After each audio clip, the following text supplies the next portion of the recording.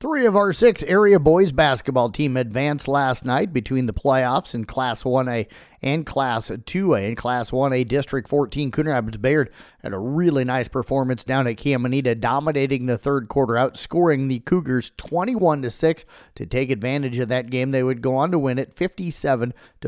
That game was tied at 21 at halftime. Cal Hayden finished the night with 26 points to go with 12 rebounds and 4 steals. Parker Hayes had a brilliant game last night, especially on the defensive side, holding Seth Hensley, who averaged 16 a game, to just 2 and fouling him out early in the fourth quarter. Hayes also added 11 points on the offensive end.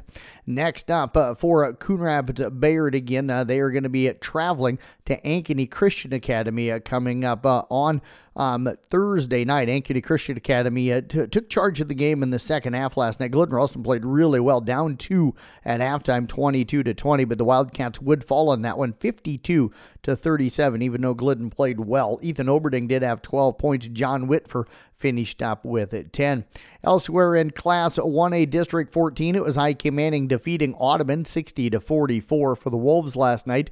Reed Henners had 23 points, 8 rebounds. It was also Ben Ramsey with 12 points to go with 5 boards and a couple of steals for Audubon last night. Edward Miller had 10 points, and Carson Bauer finished up with 13.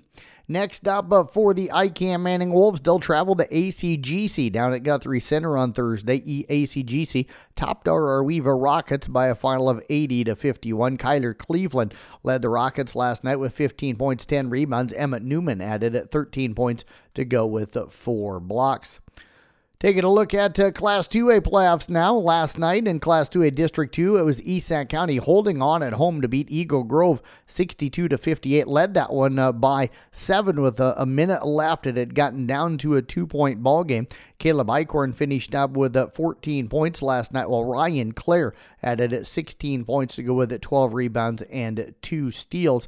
Next up now for East Sac County, they'll head to Sioux Central on Thursday night. Other games in Class 2A District 3, Ogden defeated Clarion Goldfield 64-46. They head now to take on South Central Calhoun up in Rockwell City on Thursday night. And in Class 2A District 4, it was Greene County over Woodward Granger 68-46. Greene County will travel to Kemper now coming up on Thursday night. Manson Northwest Webster also defeated Southeast Valley 71-55.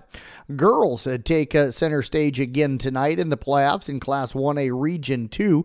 It'll be at Glidden Ralston at Newell Fonda. In Class 1A Region 4, Arweva goes to Exire Elkhorn Kimballton, while Coon Rapids Bayard host River Valley. Casey Miner's going to have the broadcast for you there. Pregame at 6:45 or so. Tip-off at 7 o'clock on 93.7 at KKRL.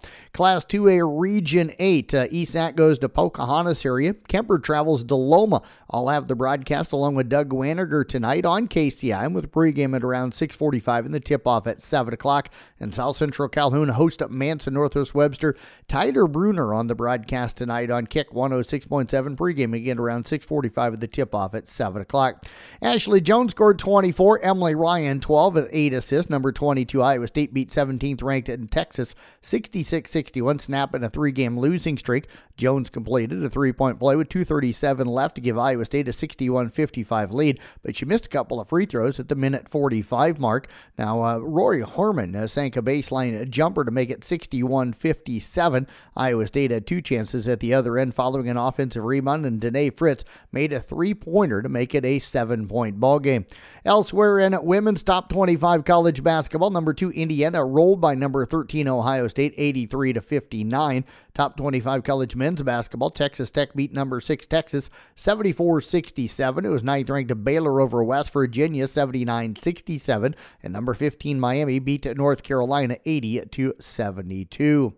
Sunday's Super Bowl was the 3rd most watched television show in history, with an estimated 113 million people watching the Kansas City Chiefs rally to defeat Philadelphia. Fox said Monday that the preliminary numbers include the broadcast on Fox and Fox Deportes, as well as streaming on Fox and the NFL digital sites. The figures are via Nelson's Fast National Data and Adobe Analytics. Final Nelson ratings will be available today. Rihanna's halftime show averaged 118.7 million viewers, making it the 2nd most watched Super Bowl in history behind Katy Perry's 2015 performance.